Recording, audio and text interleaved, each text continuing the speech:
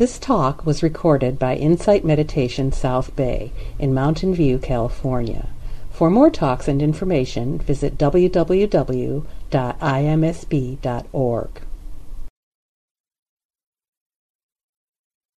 I want to start with a little talk about, or a little piece from the Pali Canon, from the Anguttara Nikaya, that involves Ugga. Ugga was a minister to one of the kings in the area that was living at the time of the Buddha. And Ugga, he appears periodically. Anyway, he came, Ugga, the royal minister, went to see the Exalted One. Upon arrival, he greeted him respectfully, and sitting down beside him, spoke to the Exalted One these words. It is wonderful, it is astonishing how rich and wealthy, how richly endowed this Migara is, the grandson of Rohana. How rich may he be, this Migara, the Rohana's grandson, asked the Buddha. 10 million in gold, O Lord, to say nothing of the silver. Certainly, Ugga, that is not to be denied, that is a treasure, said the Buddha. But this treasure is threatened by fire, water, princes, thieves, and undesirable heirs. There are 7 treasures which are not threatened in such a way. And what are they? The treasure of faith and confidence, the treasure of ethical conduct, the treasure of shame, the treasure of dread or fear of blame, the treasure of knowledge, the treasure of generosity, and the treasure of wisdom. These 7 treasures are not exposed to the danger of fire, water, princes, thieves, and undesirable heirs. It's kind of surprising, actually. Shame and dread are on the same level of treasure. It's not just an emotion, it's a treasure. They are treasures, which does raise a few questions. So I'd like to talk about some of these treasures, the first 4 of these treasures, and particularly some of the emotional content that we might find in considering these, and see if we can understand what we mean, how we could see shame as a treasure. But let's start with the first of these, which is the faith and confidence. The word in Pali, the language of the Buddha, is sada. So faith and confidence, Buddhism is not big on blind faith. Faith in the practice is generally based on first-hand understanding, familiarity with a concept. We develop trust in the Dhamma, the precepts, and the strategies that we have, the practices that we have, as we find that they are of benefit to us. That's the way we build our faith in our practice. In the context of this, we can understand faith also as a place to rest our trust in the development and the evolution of our spiritual path. One way to view this is that we can take faith or have faith in things that we love, and so love and faith work together and find a place of security that resides within, and that is to say, our trust in our own capacity for development of connection with the non-material, the spiritual world. What I'd like to do is have a brief guided meditation and invite you to explore this for yourself. And so to kind of operationalize a little bit, there's a couple different ways of experiencing faith that you may have had in your lives. I suspect that many of us, if not most of us here tonight, have had some experience in something that was of a non-material nature, of a spiritual experience of some sort, of perhaps from childhood, of some experience of more, I guess. You think for yourself of something like that. We can also have faith in our own potential for love and generosity, of kindness, and these sorts of things when we feel this sense of security and rest and repose in acting in ways that are skillful, that are helpful, and the feelings that arise from that, and knowing that this is the right thing to be doing. Another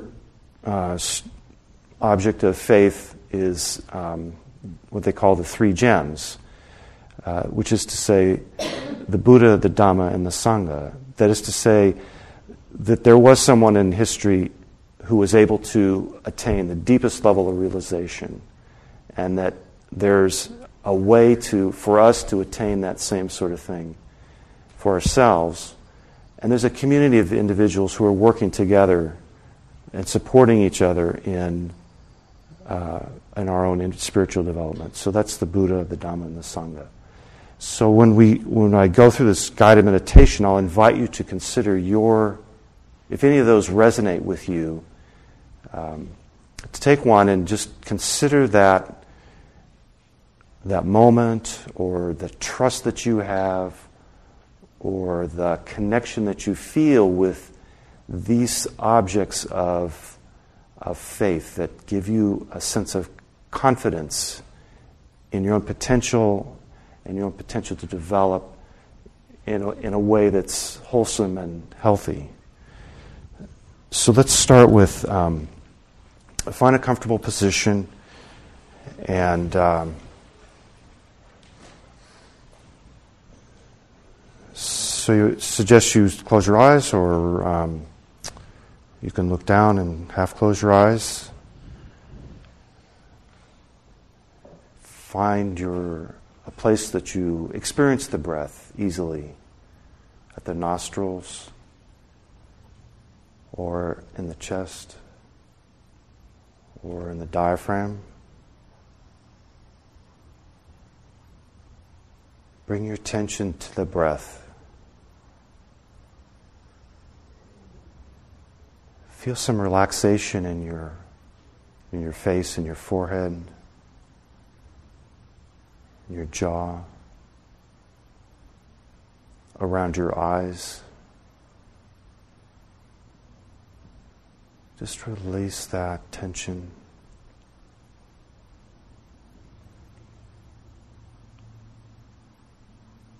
And consider a time that you felt or had some experience of transcendence. An experience from your childhood, perhaps. Or maybe some time more recently when you had a deeply moving experience. A birth, for example. Falling in love. A time when the mundane world receded and the possibility of something more arose in your awareness.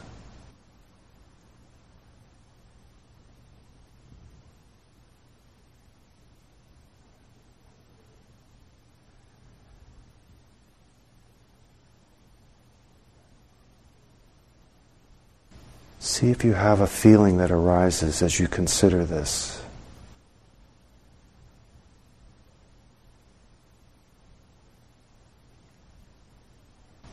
Do you feel an emotion that arises in your chest, in your heart?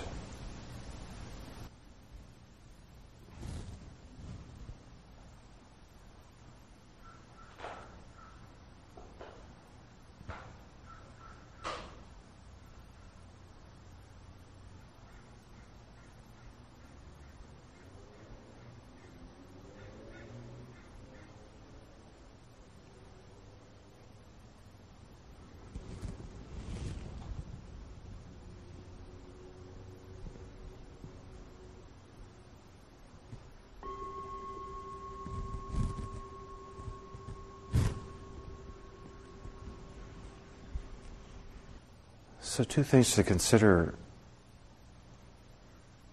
One is that the seven treasures, each of them, they have a fundamental difference from our mundane, our secular treasures. And that is attention to the treasures, these spiritual treasures, permits them to grow and strengthen and develop. I know if I attend to my worldly treasures, it causes nothing but distress and concern, but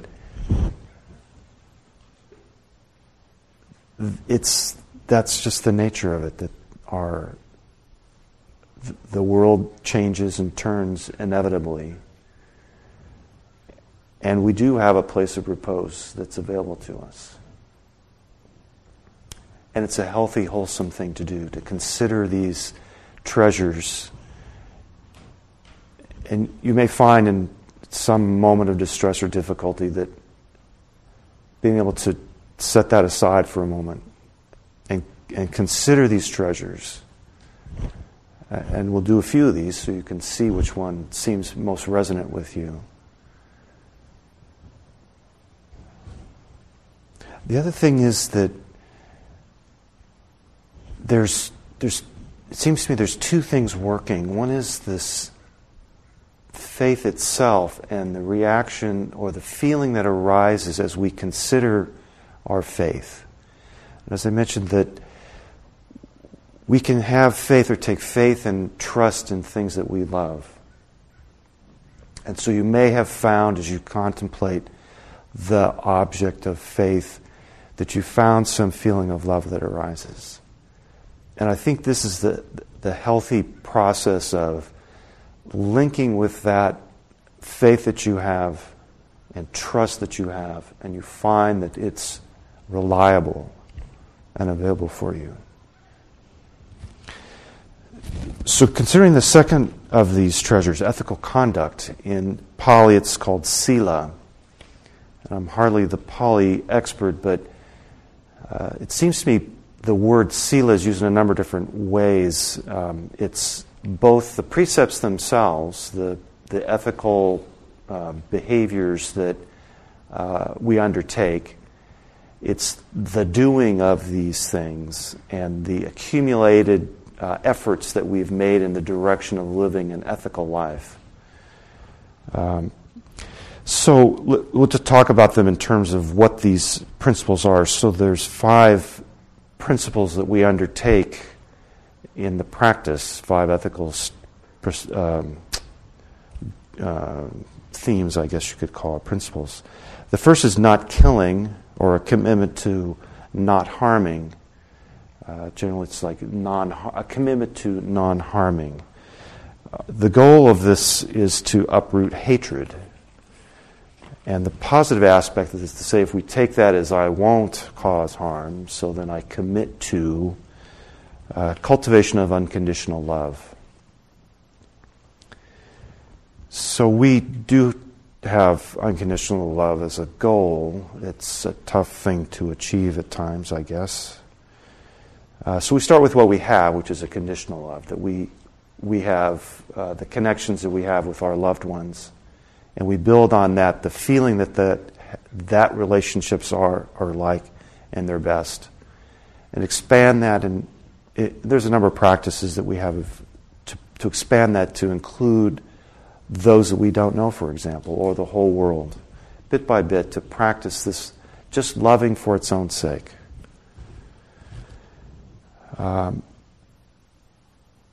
the other thing is practice non-harming is something to consider, actually, on a day-to-day basis. I mean, little things actually are important in this respect. For example, I used to be the family bug killer, and I decided I don't want to kill bugs anymore. I mean, sometimes bugs, they're in the house, and spiders or whatever. And so to the extent I can manage to get them outside, I'll do that. It's a pain in the neck, and they never know which way to go.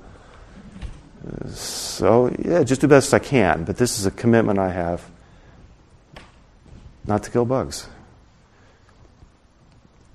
So, second precept is not taking what is not given. I commit to not taking what is not given.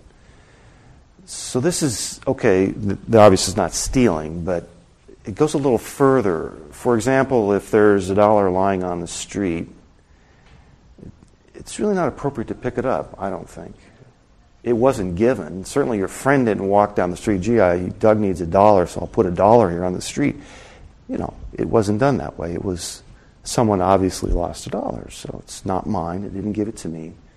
I'll leave it. Maybe the person will come back. The positive aspect of not taking what is not given is generosity.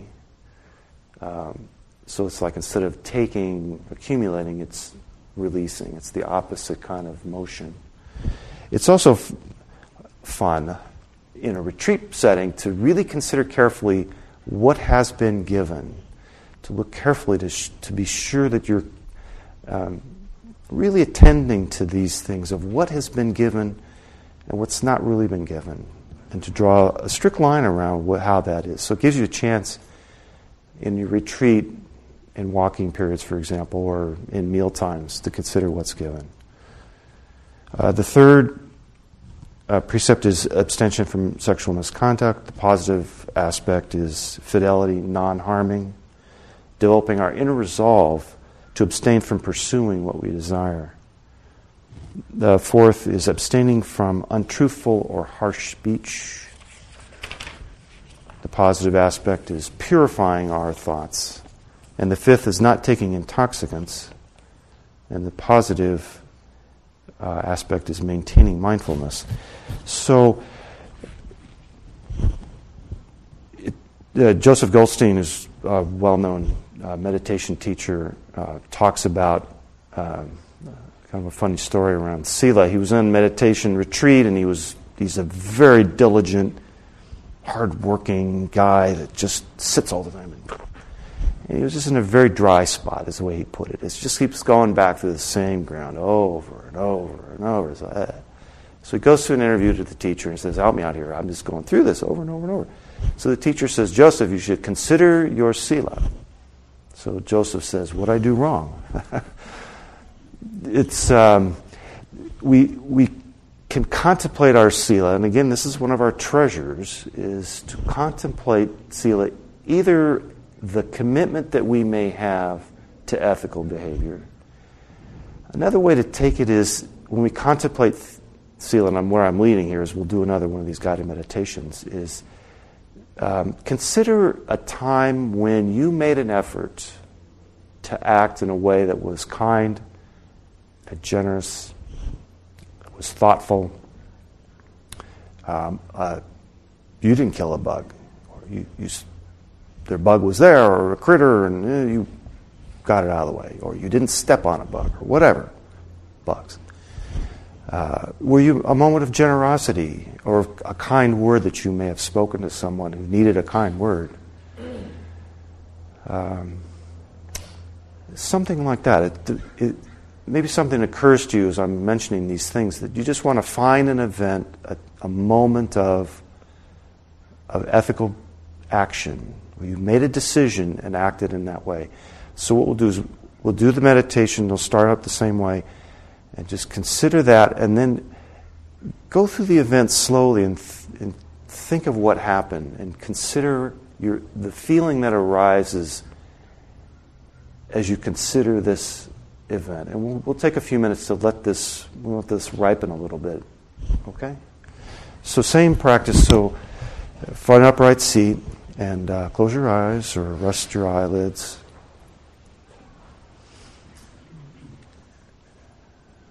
And locate your breath. Bring your attention to your breathing.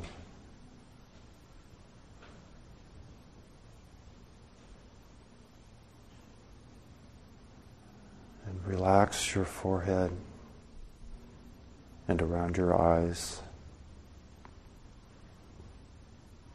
Relax your jaw.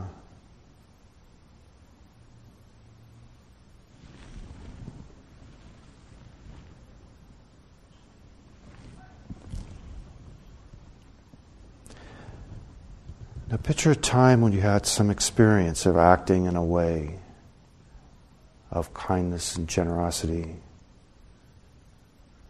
of concern for another. Maybe a time you went out of your way to avoid harming. or refrain from a harsh speech.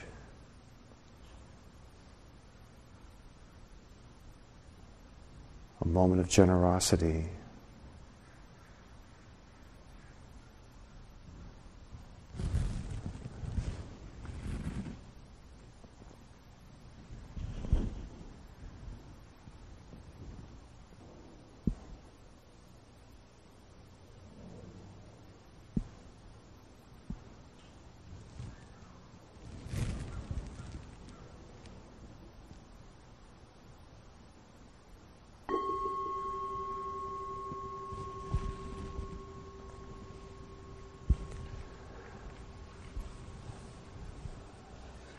So these first two treasures, sada and sila, can work to support our practice in a healthy way.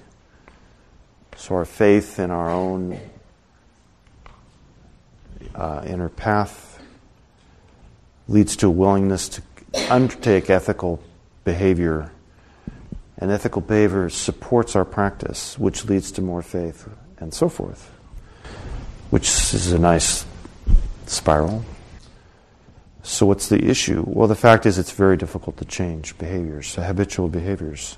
When we get stressed or worried, when we're tired or sick or afraid, reactivity can set us off on a path of habitual behavior that's, well, less skillful, I guess, despite our best intentions. When we're in the grip, and believe me, I'm with, this is experience talking, it's just, you're just stuck in the same hole again. Here we go again. So the fact is that we need allies and support in moments of stress to strengthen our resolve, to change our habits. And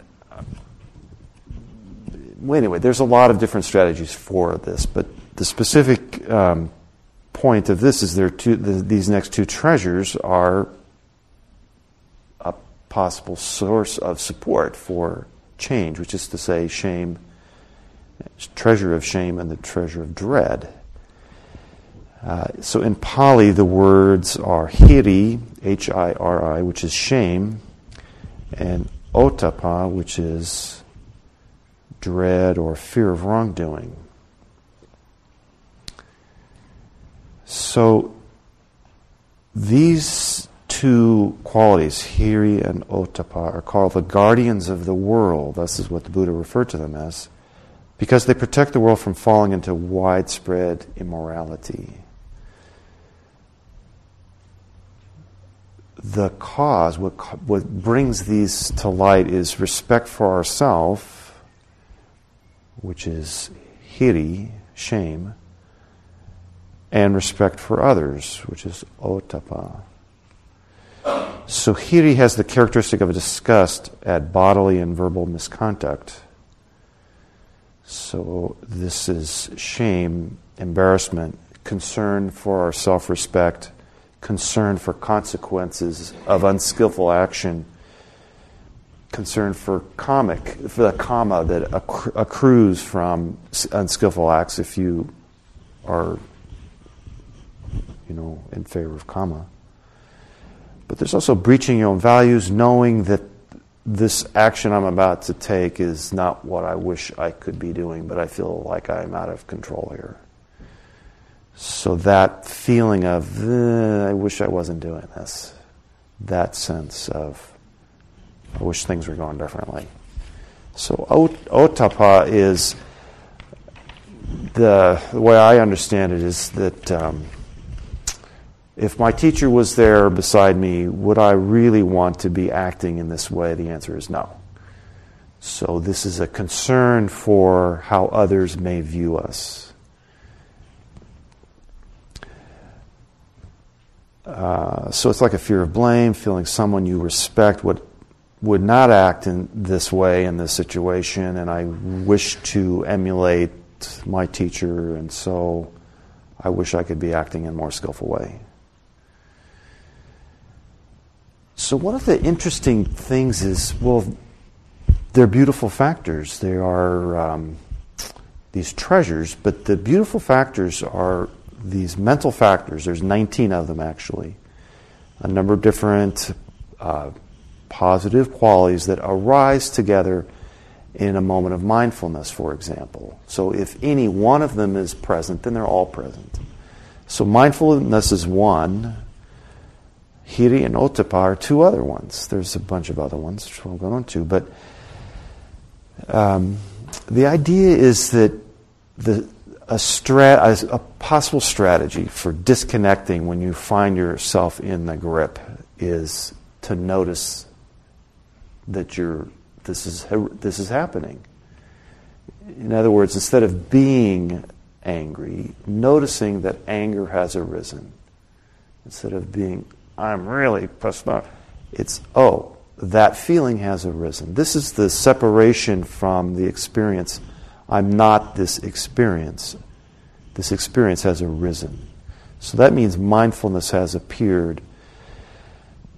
And since these beautiful factors all come together, all 19 of them, you've also caused these two to arise as well, Hiri and Ottappa, which is to say that we have the capability, if we can make this noticing happen in the moment, these other tools are available to us to disconnect and get a little bit of space from the intense feelings that this stress can give rise to. Now, we spend a lot of time practicing mindfulness. This is something that people engage in for a long time in an effort to perfect and strengthen our skill with mindfulness. So let me just suggest that similarly we can attend to those qualities of Ottappa and Hiri. And in doing so, we can strengthen them so that they're more available. And I don't, just speaking for myself, when I'm angry, I have a whole host of justifications for why I'm really angry, and that's a good thing, and it's appropriate, and it's not true. It's never been true, right? For me, when I go back and have to relive this experience, like, oh. And so I think, just personally, it's something that I would like to develop in myself, is to strengthen these qualities. Well, first of all, let's see what they are. So we'll do one more of these guided meditations. And in this one, we're going to take a little indirect path to go see if we can find, what does this quality feel like?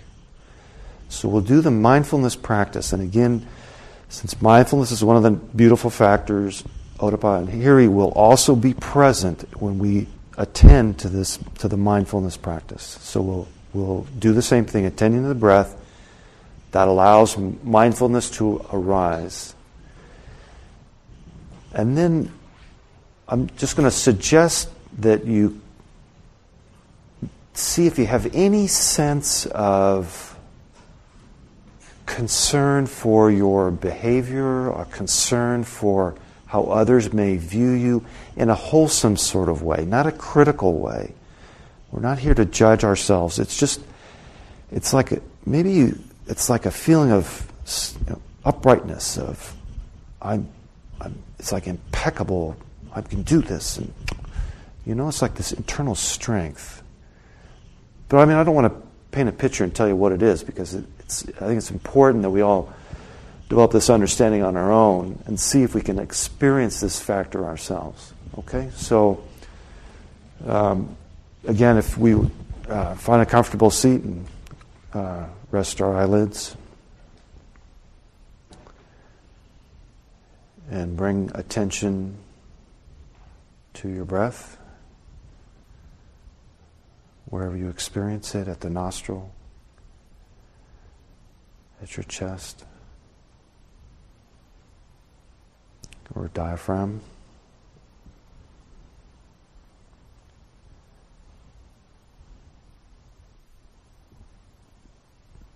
And bring some relaxation to your forehead and eyes. And relax your jaw.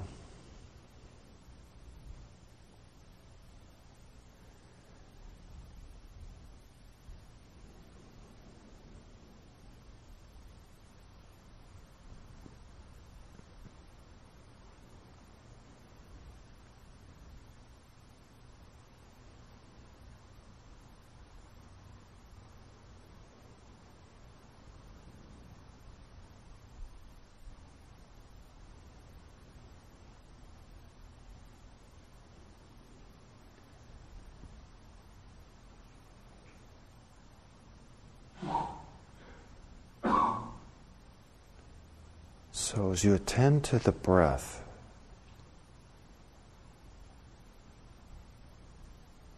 see if there's any quality of uprightness,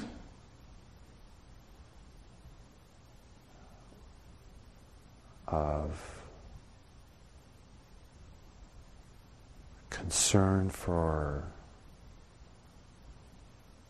who you are in the world.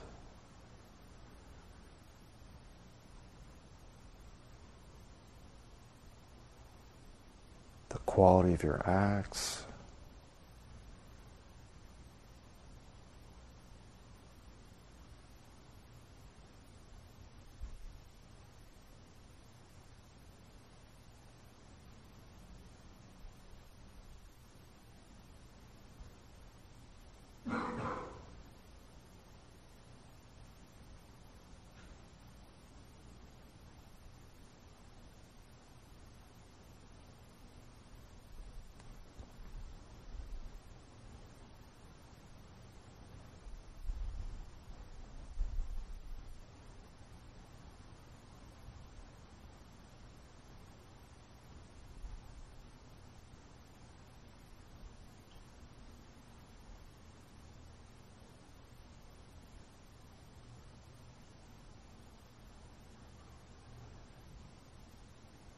Now consider or imagine that sitting next to you is someone you greatly admire.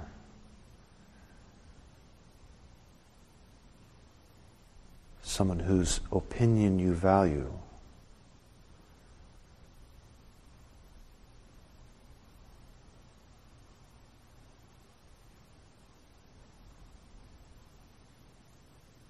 As you consider this person sitting next to you, is there anything a feeling that arises within you?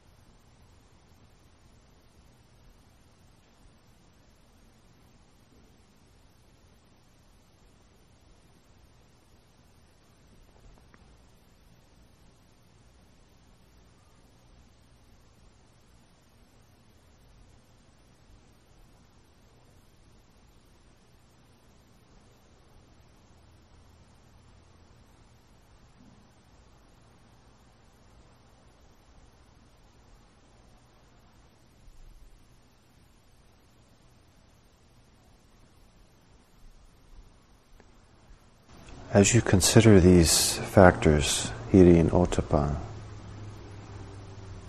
does it seem that they may support skillful action?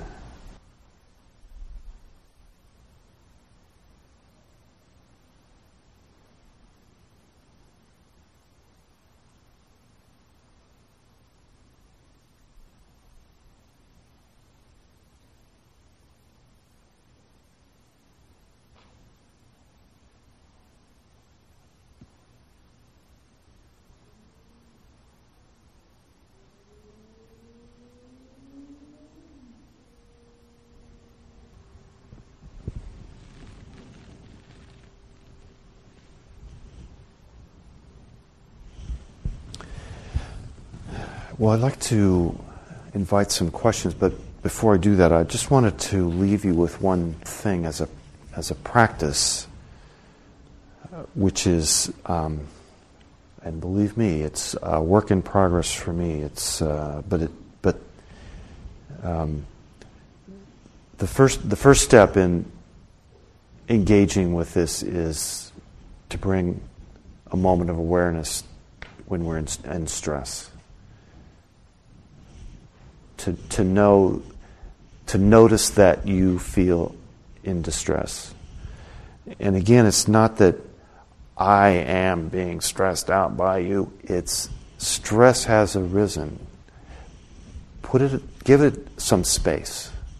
And it's not a judgment against you, it's not a judgment of who you are or how great you are or anything. It's just circumstances have arisen and has led to a feeling of stress that exists within. That's really what we want to do, is to take the value judgment out of our reaction and reactivity. That's such an important first step. And then to see if, as an experiment, just to see if there is any guidance being offered to you, any feeling inside that would help with making good decisions. That's really what we're talking about, is to disengage from habitual practice and habitual behaviors and habitual reactions. First, to notice that it's happening, and then to see if there's the strength there to act in a little different way. And there's nothing, that's the only way this is going to happen, because we need to all, I do too, believe me, develop new habits and healthier, more skillful habits. So that's the talk, but I would like very much to hear anybody's reaction or thoughts about the guided meditations, in particular about Oda Bahiri. I've heard about this in all the talks I've been to over the years. I've heard it mentioned, but I don't think I've ever practiced it before. So I'm as new to this as you are, and I'm just curious, did anything come up for you? Any thoughts or any feelings at all? So, well, first of all, the word shame is, I think, has used in two senses. As there's more than one sense. Shame can arise from a feeling of fundamental flawedness that arises from a narcissistic wound, a primary narcissistic wound. That fundamentally I'm flawed, I'm broken, I'm incompetent. Something is basically wrong with me that makes me unlovable. That's this shame that can come up when there's a breakage of a strong relationship, for example. And that's not what we're talking about here. What we're talking about is much milder. It's like embarrassment at bad behavior, I guess you could say. So I'm still maintaining some kind of ego strength around this. And I choose to act in ways that are healthier because I'd be ashamed that anybody should see me act like a knucklehead. So here's the thing, that if shame is a way of devaluing yourself, that this is punishment for your failings, no, this is obviously you're in a circle of that's going to take you down. So, well, ultimately it's about self-protection. That there's, a lot of these negative self-stories are created around the only way I'm going to be in relationship is if I rigidly monitor my behavior and strictly punish myself for failing to follow the precise straight path, which I can't, but I'm constantly criticizing. This is all about creating a sense of self around, I'm a permanent self. If I fall out of relationship, I'll be dead. And so the only way to stay in relationship with the mom or dad, really is what we're talking about, is through this rigid self-criticism. Suffice it to say, this is not a healthy place to be, founded on an illusion that there is, in fact, a permanent self that needs protection. So, our coming to that realization is not something we're going to go at straight. We're going to deal with, first of all, the self-story around I need to be so rigid, right? So that so ease those self-judgments, be less self-critical. That's such an important process. Although even that, I don't think. So this is a topic in therapy. But I think our spiritual practice will help support the realizations that this self-judgment is necessary. It's really unnecessary. Well, because through our meditation practice and contacting our self inside in a quiet way without having all this chatter. Okay, so the idea of shame has to do with something other than that kind of. Well, okay, so there was one class of shame is a protection around the fundamental narcissistic wound. Okay, so this is one thing. So the second is the self-judgment and the shame that is a tool that's used to maintain this kind of rigidity in behavior and self-judgments. So the second kind. And so then the third is considerably more mild, I guess. It's a way of as Drew put it, it's like this embarrassment. This came out of my head, right? So I'm sorry we ran over, so thanks very much, and we'll see you next week.